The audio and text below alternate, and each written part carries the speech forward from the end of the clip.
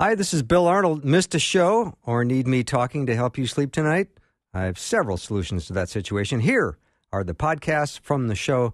You are the best for listening and supporting Faith Radio.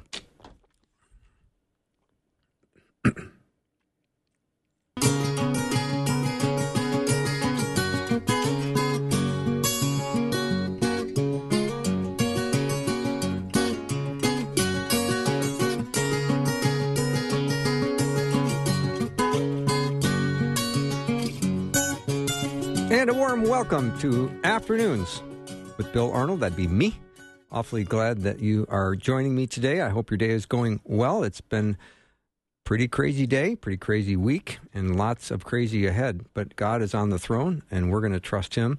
We're going to feed our faith, not our fears. And Guy Talk today is filled with the regular cast of characters. Dr. Peter Kapsner is with us, as is the Toms, Tom Parish, Tom Brock, both pastors, and also Pastor Justin Jeppesen. And we want to be completely sensitive to whatever issues you have that you might be dealing with, because we want to be reaching out to you right now in your time of need, and know that we want to address whatever fears, anxieties, whatever you have. Send me a text. Let me know what it is. 877-933-2484.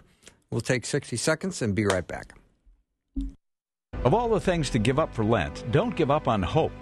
I'm Neil Stava, manager of Faith Radio.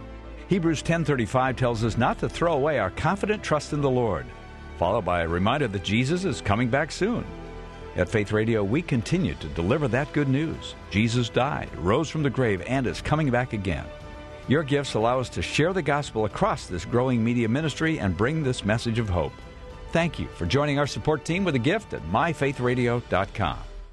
If you know God, He can bring His grace to bear on your situation, and He can take broken things and mend them and make out of brokenness that which is beautiful, but only God can do that.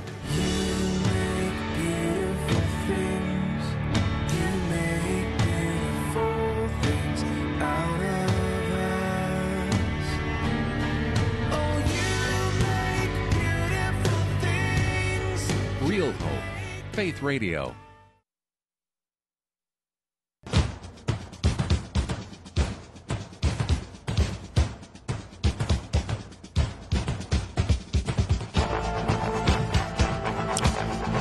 All right, blessings to you on this Thursday, first day of spring. Usually we'd be jumping for joy, wouldn't we, gentlemen, on the first day of spring? Baseball season next week starting. It's all a different world, isn't it? Yeah, crazy times for sure, man. It is. Yeah, it is. You know, you guys are all in the house. I got out of the house for the first time, and it feels like a couple days here just to be in studio. It's crazy to be out and see that there's no cars in the streets really to speak of. Every parking lot is empty. It's a different time for sure. Yeah. Mm-hmm. So I'm looking at 2 Corinthians chapter 6, verse 2. It says, "For he says, in the time of my favor I heard you, and in the day of salvation I helped you. I tell you, now is the time of God's favor. Now is the day of salvation." I want to say, gentlemen, could be a great opportunity for a great revival in our country. Yes, absolutely. Hasn't the gospel oftentimes been spread through major episodes like this, pandemics and whatnot? Mm-hmm. Well, it's usually this kind of event that gets people to start asking the right questions, Bill. And they start asking, why am I here? What's my life about? What happens when I die? And believe me, this is touching everybody around the world. Mm-hmm. Go ahead, Peter.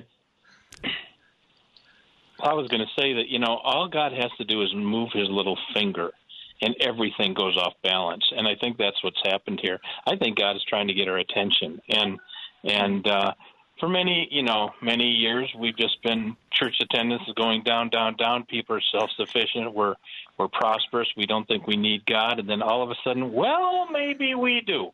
Mm. Yeah, it certainly exposes a lot of our idols in life, doesn't it? Our finances, all the sporting events are shut down. There's lots of things that we just count on doing and looking to entertain ourselves that now have gone away. And I think that's not it's a bad thing for our economy, but it also gets our attention in a new way. Yeah, I've always been intrigued by the movie The Matrix, in which they're living in a world that they assume is the real world, but it actually isn't the real world. And I think oftentimes doing day in and day out in life. I certainly did not have anything about the coronavirus in my iPhone calendar last November, December. You just sort of assume that the rhythms of the year are going to be what they are. You sort of have a control on life. You have a general idea about what's going to happen. And so these events like this that are so disruptive, they reveal, I think, actually the falsity that we have really any control over the future. And there's really then only one option. You have to turn to a God who does have control over the future and move in that place of surrender again and submission and get through the delusion that you really think you have control over this whole thing.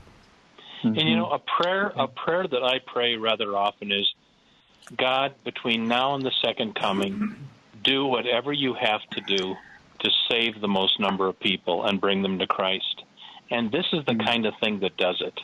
I mean, I'm not, and honestly, I'm not seeing it happening much yet. I'm not hearing a lot of calls for prayer, although I guess Ben Carson did at the news conference the other day. But so I'm not sure that we're there yet.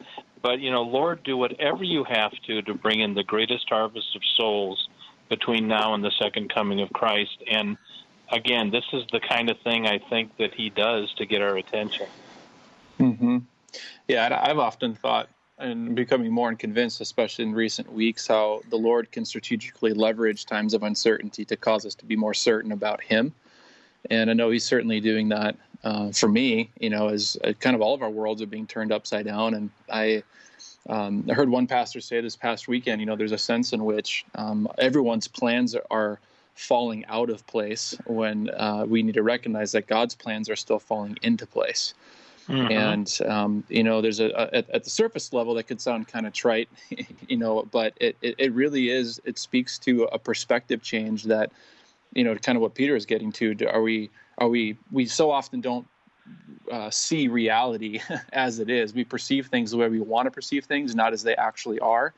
And so I think this is a shaking and a shifting to help us really truly reprioritize what really matters in life. And first and foremost would be that of where are we at with the Lord these days? And that makes all the difference. And I heard somebody say things are not falling apart, they're falling in place. And I just think that's a good way to think of this.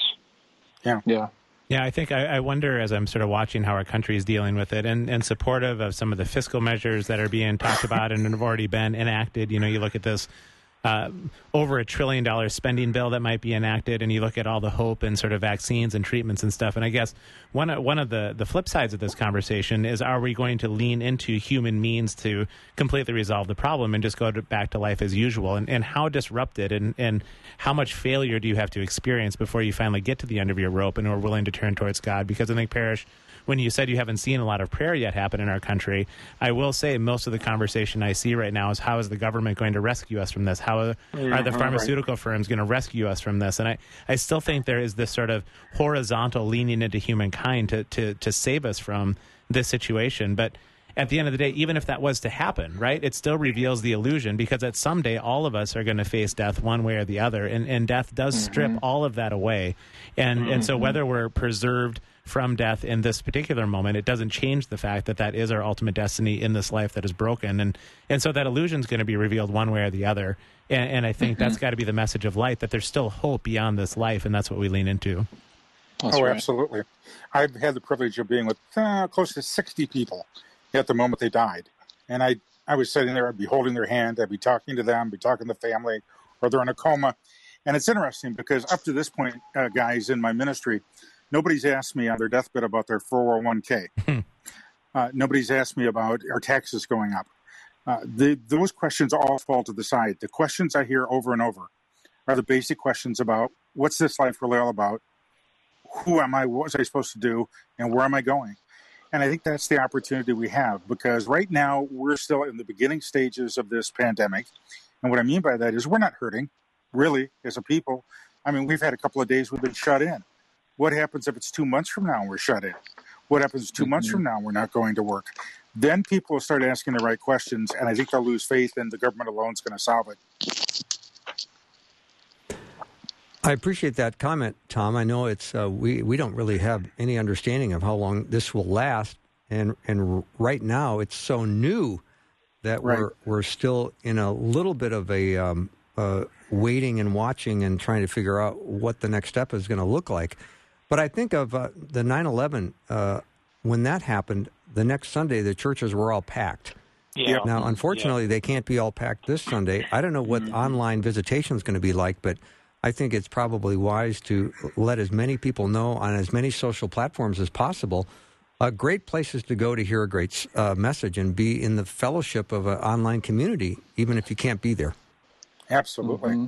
Mm-hmm. Yeah, I was talking to some pastors this last week, too, and I know how many churches are probably going to be tipping over the financial cliff because of all of this, too, that may have been behind in the giving as well, and really do want to minister to their parishioners and really want to minister to the people that are hurting.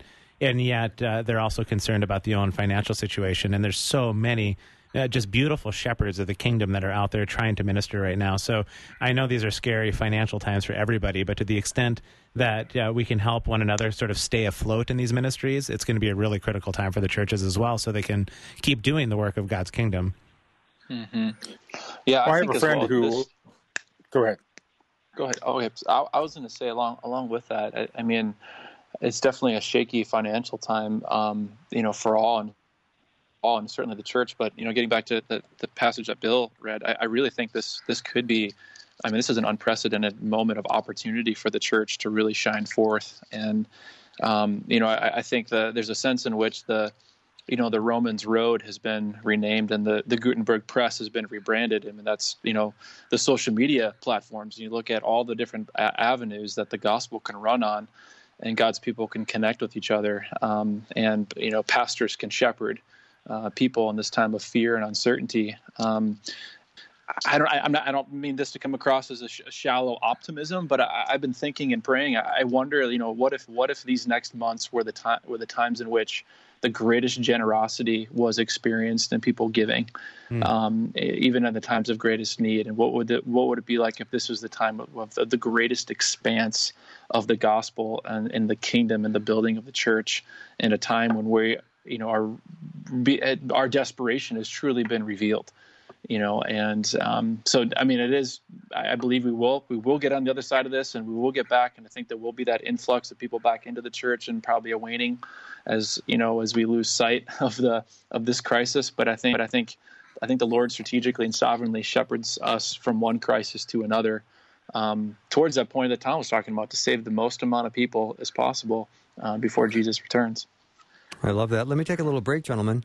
You're listening to Guy Talk, and I'm so pleased that the cast of characters are all available today and coming in from their home studios, or should I say their cell phone in their living room anyway. We'll be back in just a few minutes.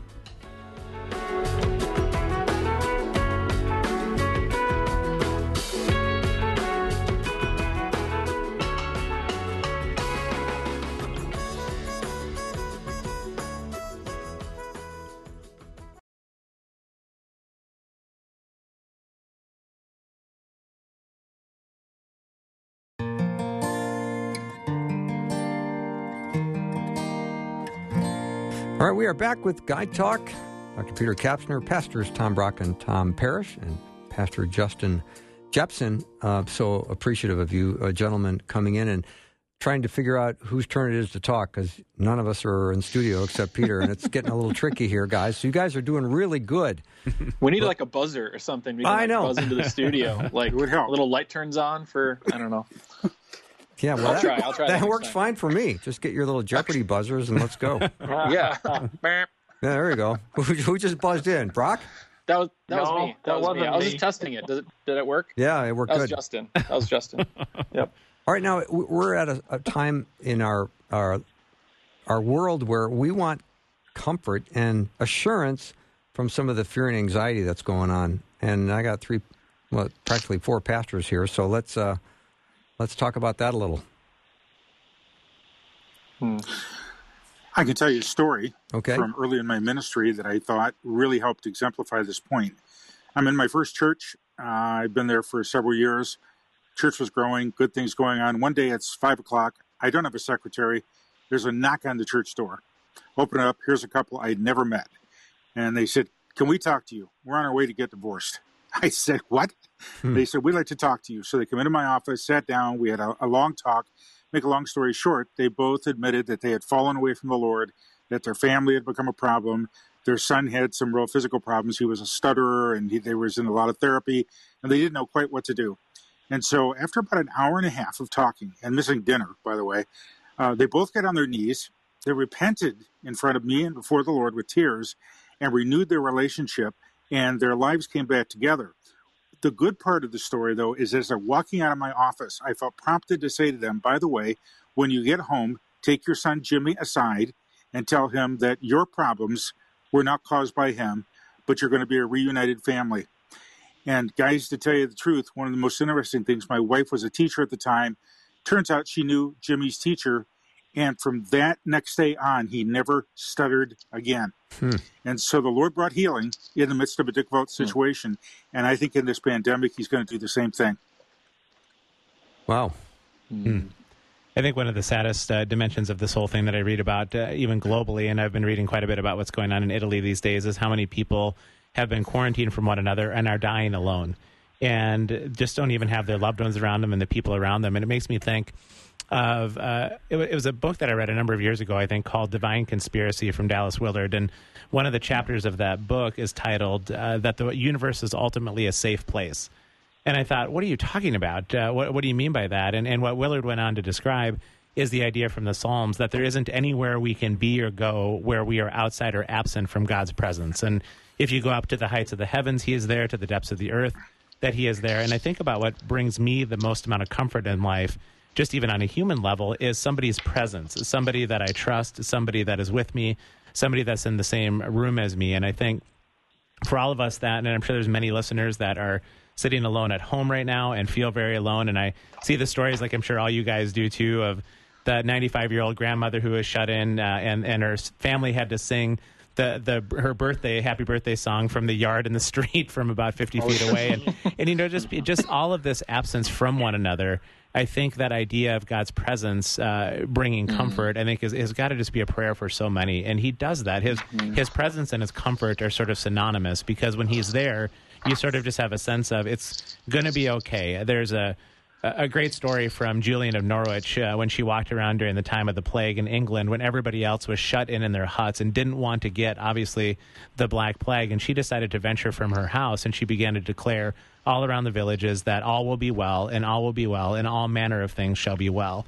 And she was declaring that not because suddenly the plague was going to end or people weren't going to get sick and die, but she was declaring that because God's presence, even in the midst of the sickness, was going to be present for them in their comfort. And the universe was a safe place in the sense that even if they were to die, God would be there at the end and at the other side. And I think that's a sort of a message of hope that is entirely unique to the Christian message that we all profess.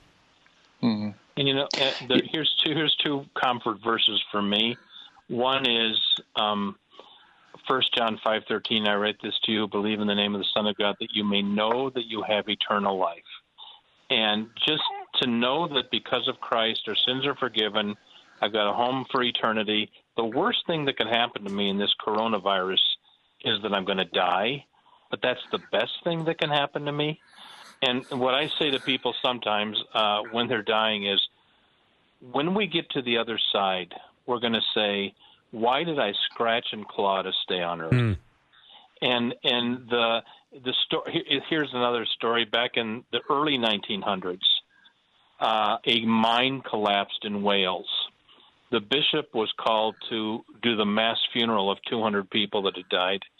And he said, in my Bible at home is a bookmark that my mother embroidered for me.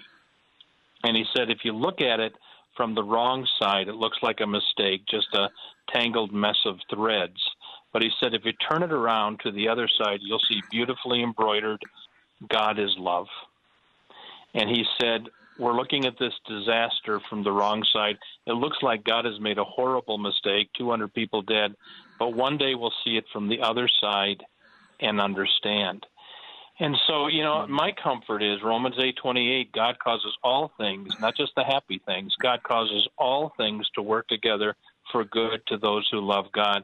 So, you know, if I die of this thing, hey, I'm fine. I've got a big God who's got a place called heaven. And, you know, just to let I'm kind of a pessimist. I always like to think, okay, what's the worst that can happen? well, the worst that can happen is I'm going to die, but that's the best that can happen.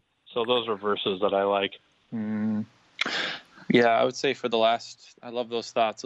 That's so good. For the last month or so, it's been interesting. I've just noticed, actually just kind of realizing right now how the Lord's been preparing even me for all this, even before it happened. And I shared on the show about a month ago about my grandmother passing away. And I learned from her at a young age when I was just fearful of dark and going to bed at night and just simple little things like that as a little child, that she taught me Psalm 91.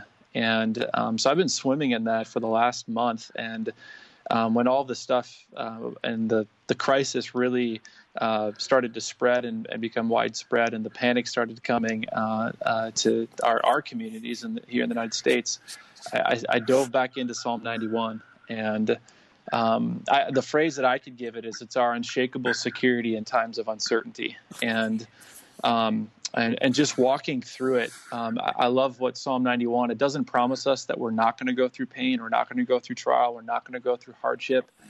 The security is not that we're going to be delivered from temporal, physical, earthly pains, but that we're not going to go through it alone. And I mean, even just to read the first 3 lines, it's, he who dwells in the shelter of the Most High will abide in the shadow of the Almighty. I will say to the Lord, my refuge and my fortress, my God in whom I trust. For he will deliver you from the snare of the fowler and from the deadly pestilence. He will cover you with his pinions, and under his wings you will find refuge. His faithfulness is a shield and buckler. And yeah, I know we learned well at a young age what to do when in times of an emergency, what number to dial, right? It's 911. And there's a sense in which there's a spiritual 911, Psalm 91:1, and that he who dwells in the shelter of the Most High will abide in the shadow of the Almighty. And just, we talked about calls to rhythms to prayer, something we're doing at Northwestern and Student Life. And actually, I've issued this challenge out to our students, set an alarm at 9:11 a.m. and 9:11 p.m.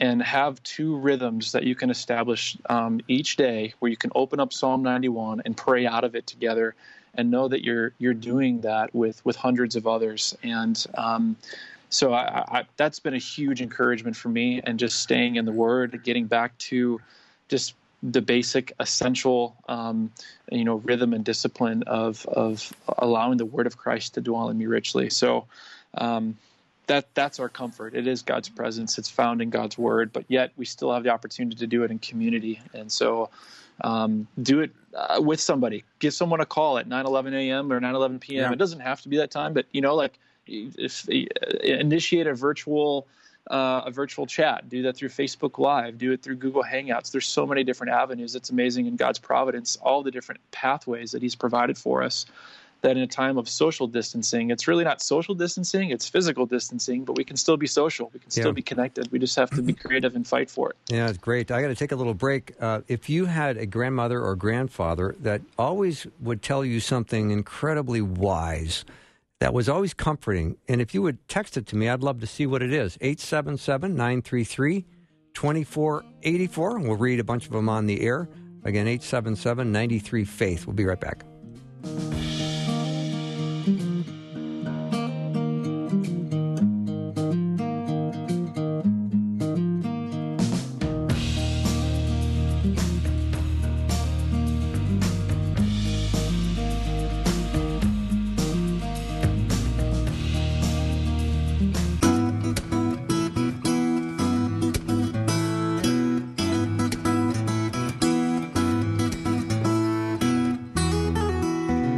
Welcome back to the show. So glad the guys are available and in. Peter's in studio and the rest are on the phones, taking their turns nicely. Dr. Peter Kapsner is here. Pastors Tom Brock and Tom Parish, and Pastor Justin Jeppesen. And gentlemen, here's something that caught my attention. There's a Israeli man that 15 years ago stole a catapult stone.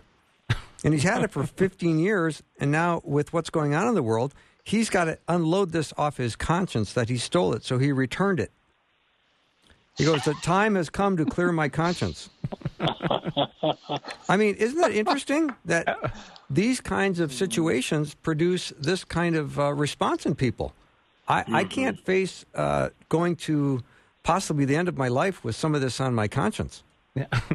I'm 100% confident I wouldn't recognize a catapult stone if I saw it. So I wouldn't either. Yeah, I wouldn't know, no idea. But it does make you take inventory, though, doesn't it? A little bit again. I mean, all of what is normal in life becomes completely abnormal or almost irrelevant. And it is interesting that people want to get it off their conscience. And Parish, I'm curious. You talked about being at the bedside of people. You must have heard quite a lot of confessionals in those last few days of people's lives, I would guess. I did, quite a bit. And it's amazing how many things people needed to unload. One of the biggest regrets I heard was I didn't spend more time with my family, or I regret that I didn't spend more time in the Bible or learn more about Jesus. And there was this real concern. One thing I learned through all of this is that fear gets our attention but doesn't motivate us long term. Love ultimately doesn't get our attention necessarily in a crisis like right now, but once we transfer to that love, that Jesus really does love us, even in the midst of this, that's what can sustain us long term. And both are taking place right now. There are a lot of people fearful. Our goal is to help introduce them to the answer, who's in Jesus, that he's the ultimate answer, and we don't need to fear at all. Mm-hmm. Yeah, it's interesting too that moments of crisis too, how it does reveal and expose the true state of our souls and our character. And I think the difference of that being at a bedside and looking back and having moments of regret. And I think this is a good time to think back and to reflect. I mean, I think to take inventory of your soul. I was journaling the other day of just saying, okay, Lord, what's the invitation here during this time, during this moment of crisis? And for me, I just wrote down a few things. I said, number one, it's to slow down. It's to get back to the basics, to focus on the essentials. And then also secure healthy, sustainable rhythms that are holistic. How often I'm not even, taking food and different things like that for granted. I'm so easy just to kind of so used to getting what I want when I want it, and go out to this restaurant, go out to this grocery store. And this also falls to my last thing, is to reestablish a habit of gratitude and really learn the secret of contentment. And if there is unconfessed sin in someone's life, I mean, that is something that will hinder contentment unlike anything else. And so I think there's a great season of opportunity in the midst of social distancing for there to really be a spiritual deepening, which results in confession, repentance of sin, coming into close proximity of family. I mean, I was even just with my grandmother's funeral a month ago of just how many, why don't we get together more often? We live in the same city. Why don't we communicate more? And it's sad that it takes something like a funeral to have that realization. But I think we're in a moment of crisis right now that we can realize what truly matters. And this is why I think it's so. Go ahead, Tom. Hello? Well, I know a woman who's. Yep, I know a woman who's in her last days. I think she's in her 70s, and she called me some time ago. And Pastor Brock, you've told us we need to confess our sins to one another, and well, finally, I need to do this. And she told me about an abortion she had 50 years ago, and I'm just thinking, isn't it sad she waited 50 years to talk to somebody about that? And I'm glad that crises like the one we're in right now is making people think about their eternal souls. But wouldn't it be nice if we didn't have to wait until something like this happens to be, James chapter 5, confess your sins to one another, pray for one another that you may be healed. And I've got a person like this in my life. I hope everybody does. Is there somebody that you can talk to about your sins and who can proclaim to you the forgiveness of sins through Christ? I know we know in our head we're forgiven and saved, but sometimes to hear another human being proclaim that to us is so healthy. So it's just the nature of the beast, though. We don't think about these things until we have to, I'm afraid. Well, this is where the church needs to step in. One of the things I see in this pandemic is the willingness to call people on the phone, talk to them, see how they're doing, and you'd be amazed how many people want to start to talk about things or confess things. And I see this all the time. I remember, I don't know how many years ago it was, I had a middle-aged woman come to my office, and she came in and she said, I'm here because I'm very bitter and my uncle is dying. I said, okay, why are you bitter, and why, what's that have to do with your uncle? She said, well, when I was a young girl, my uncle would come over to our house to babysit, and when Mom and Dad were gone, he sexually molested me. This happened time and time again. He never accepted responsibility. He never apologized, and now he's on his deathbed, and he's just going to get out of all this, and I'm bitter about what's happened. And I remember, listening to her and then saying, well, what do you think you want to do about this?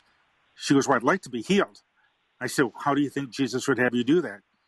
She said, well, I suppose the best thing is I could go see him in the hospital, confront him with what he did, and then tell him that for Jesus' sake, I forgive him.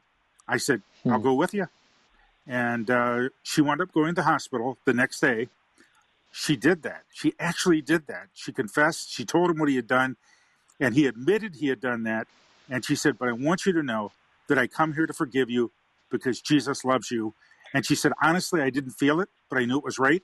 I guess he cried for the next 2 hours, and then he died the next morning after receiving Jesus into his heart through this woman. Now, you talk about the Lord moving. That would have never happened under normal circumstances, but under those the Lord moved. And that's what I think we can do with one another.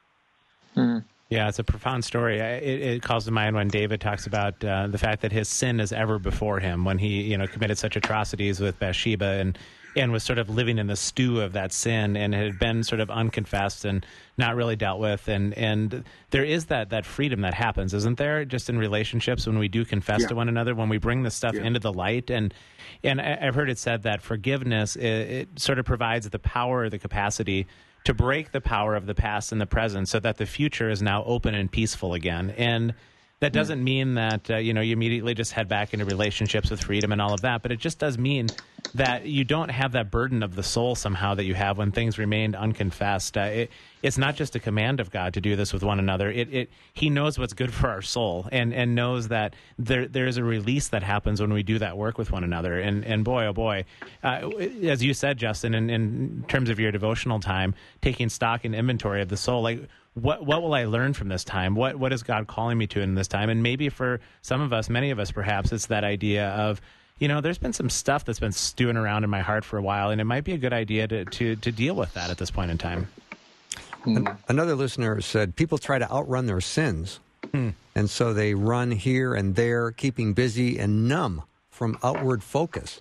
Well, it looks like the outward focus has been dialed back a little bit. I mean, we've got some more inward time now, and it probably will give people a chance without as much on their plate as usual, with less social outings and all of that they're going to be a little bit more introspective, which is going to be hard for a lot of people. People don't like to be alone with their thoughts. That's why they put music in elevators. That's true. I believe very much in a literal hell, but I heard one guy once say, the worst thing can happen when you die and you don't go to heaven, you wind up in hell with yourself forever. And boy, isn't that the truth sometimes? And if there is anybody listening and they're thinking about their soul and they're not sure where they're going to spend eternity, the blessed thing of the Christian faith is we're assured the forgiveness of our sins because Christ paid our sin debt on the cross. The blood of Jesus washes clean of all sin, the Bible says. So if there's anybody out there and you're not sure where you're going to spend eternity, claim 1 John 5:13 for your own. I write this to you who believe in the name of the Son of God, that you may know that you have eternal life. Or Ephesians 1:7. In Christ we have redemption through his blood, the forgiveness of our trespasses. I think God does two things. First, in a good sense, he scares us to show us our sin, where our eternity is going to be without Christ, and then he gives us the blessed gospel of the comfort and the forgiveness of sins. So again, if anybody's out there and you're not sure we're going to spend eternity, this is the time to come to Christ. Whether you live another day or another 80 years, you never know. We're all just what? I don't know how long does it take to suffocate? Maybe is that 4 minutes, 3 minutes? We're all like 4 minutes from death. And so if you're, Tom, the comment you made 80 years from now, so it's nice to think I've got 3-year-olds listening to me right now. Maybe. My son is listening. He still was 3. No, I'm just kidding. I think it's interesting that when we take, I've done a lot of study of history. After World War II, if you begin to look at Time magazine and the other magazines and read the church news and whatever, and I did that for months as I was writing my first book, one thing I discovered was this. We became cynical in America after World War II. We pretty much abandoned the answers of the Bible, although a lot of people went to church, but we abandoned the Bible, and we said science is going to solve all of our problems. Well, 2020, we found out that's not true. It didn't quite work out that way. But my good friend, Dr. Kent Hunter at the Church Growth Center in Corona, Indiana, personally told me a story. He said, you want to hear the story I had? He said, I had sinus surgery several years ago. He said, I came home from the hospital. I'm sitting at the dinner table. And he said, suddenly my plate turned blood red. And he said, what happened is all the stitches broke and I was bleeding to death. It was pumping out as fast as it could. Ambulance got out there, got me in the ambulance. And on the way, one guy said to the other, I think we're losing him. The other one said, I think we are too. And I cried out, Lord, save me. What am I going to do? He said, the next thing I knew, he said, folks, I was in paradise. He said, it was incredible. I have never had such peace. And he looked at me, and when somebody puts a finger on your chest when they're talking, they mean business. He said, if you think this is reality, Tom, you should have been where I was. And he said, but then Jesus walked up and said, Kent, go back, tell them what you've seen, tell them it's all real, and tell them I'm coming for them. And he said, I woke up in recovery. There was my wife and 2 young kids. And he said, what was interesting, he said, for the next 3 weeks, I was angry that I was back. I was angry that I had left eternity. And I think that we have abandoned eternity in terms of Christianity. We don't talk about it much anymore. It's either about raising kids or being a better husband, and there's nothing wrong with that. But think how much Jesus talked about eternal life. I think we need to do that as well. People need to know where they're going. All right, let me take a little break. And gentlemen, I want you to open your Bibles and review Mark chapter 2, verses 8 to 12, because the question I will come back with involves that. If you have a question or comment, 877-93-FAITH. We'll be right back.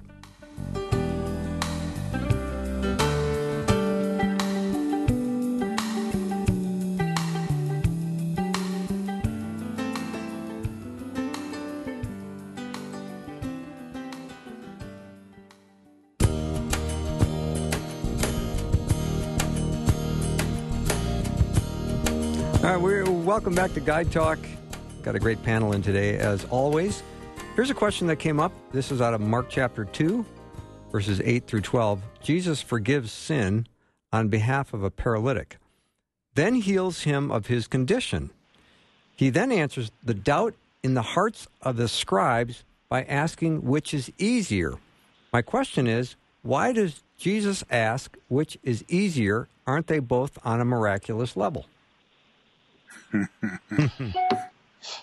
Just real quickly, I'm sure the Toms have something much more profound to share than I do, but I think part of what's at stake here is Jesus is elevating the fact that how we as humans tend to value and prioritize what's physical, tangible, and temporal versus what's unseen and eternal. So, in a sense in which if this man's healed of his paralysis, that is indeed miraculous. And then, maybe he does have another 80 years to live, but he's still going to die. And what's the state of his soul? And so it's more, even more difficult in a sense, to do something at the soul level, which, people, it says later in Scripture that other people can do miracles apart from God, and things that there's actually physical healing that takes place. I mean, there's going to be signs and wonders done to even deceive even possibly the elect in the end times, it says. But only God can forgive sins. And so I think what Jesus is doing here, he's exercising the divine prerogative and saying, I can do what only God can do because I am the God-man Jesus. Yes. And so I think that's what's getting kind of what's at stake here. Mm. Thanks a lot for leaving me out of that, by the way, Brother Jeppesen. We'll just go to the parishes. They clearly, Well, hold on. I only said that because I heard you off air saying, "Well, we're gonna pitch it to the pastor." So, oh, you did. That's very true. Well, I actually got nothing. You so can go clean for up, it. Peter. You bet clean up. Oh, sure. Thank you. No, you'll knock it out of the park. Oh, you'll take our singles that we get on base, and you're gonna have something to drive us home. I know. Well, so I currently have nothing, so I'm gonna have to Google some stuff while the Toms are talking. Well, the question is, only God can forgive sins. Yes and no, because if you well, here's the thing: in the same story of Mark and Jesus healing the paralytic and telling him his sins are forgiven, and these men are grumbling, well, who can forgive sins but God alone? Then Jesus heals him and basically says, see, I can forgive sins and heal bodies. If you read the same story in Matthew, after the miracle, it says, when the crowd saw this, they were filled with awe, and they praised God who had given such authority to men, plural. And then later, after Jesus rises from the dead, he breathes on the disciples, receive the Holy Spirit. Whoever sins you forgive, they are forgiven. Whoever sins you retain, they are retained. And so I think there is, ultimately, I guess I agree, only God can forgive sins, but he gives that authority to men in Matthew 9, verse 8, and then John 20, he gives that authority to the disciples. So that's, again, this is what I mean when I say it's great to know the promises of Scripture and claim them, but sometimes we need another human being who is a believer who has the authority to pronounce to us that our sins are forgiven. And it's not just a Catholic thing. Even though they hardly ever I'm a Lutheran, it's in the Lutheran Church too, but hardly anybody takes advantage of it. And I think that's too bad. Well, one of the interesting things that I see here, guys, is simply this. I hear people say over and over, Jesus never claimed to be God. That's something the church put upon him. And if you look at this text, look at verse 6. Verse 6, they're very angry, and they basically say to Jesus, he's blaspheming. Who can forgive sins but God? And I think that part of this is a demonstration of who he really is, that he is God. He also then, of course, as Tom mentioned, 2 Corinthians 5, makes us his ambassadors, his emissaries to speak his word. But I think somehow when we look at the healing of somebody in scriptures, we don't, I think we get the wrong understanding here. It's not just simply to relieve somebody's pain that they've suffered with or to give them a temporary fix until they die a few years later. This was a demonstration of who Jesus was, who has a power and his authority.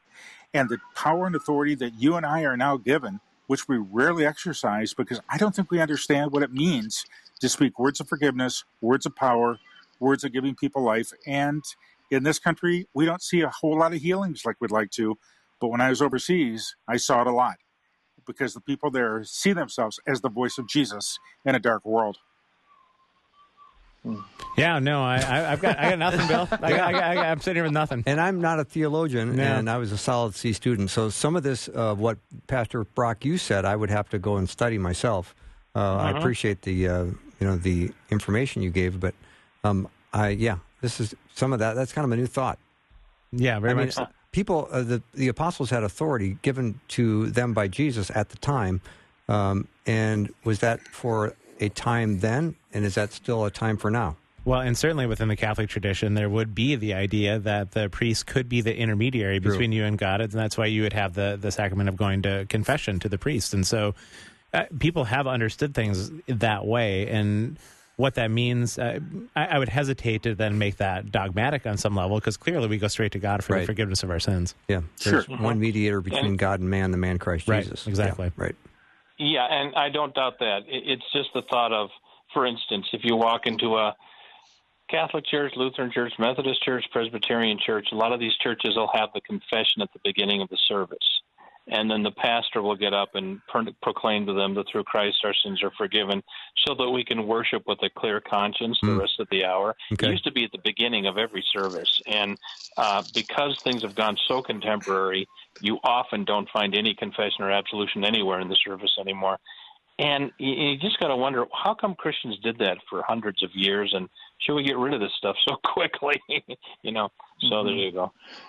Well, and I think there's also something to be said of drawing that distinction of, forgiveness of sins. Certainly we, James 5:16, therefore confess your sins to one another that you may be healed. So there is a healing when I confess my sins and to somebody else, and there is that, that absolution that's pronounced.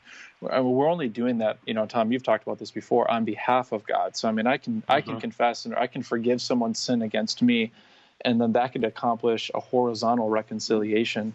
But I cannot forgive somebody else's sin that accomplishes a vertical reconciliation with God. Only God can do that. So I think they are very closely intertwined, and we sometimes try to separate them out too much.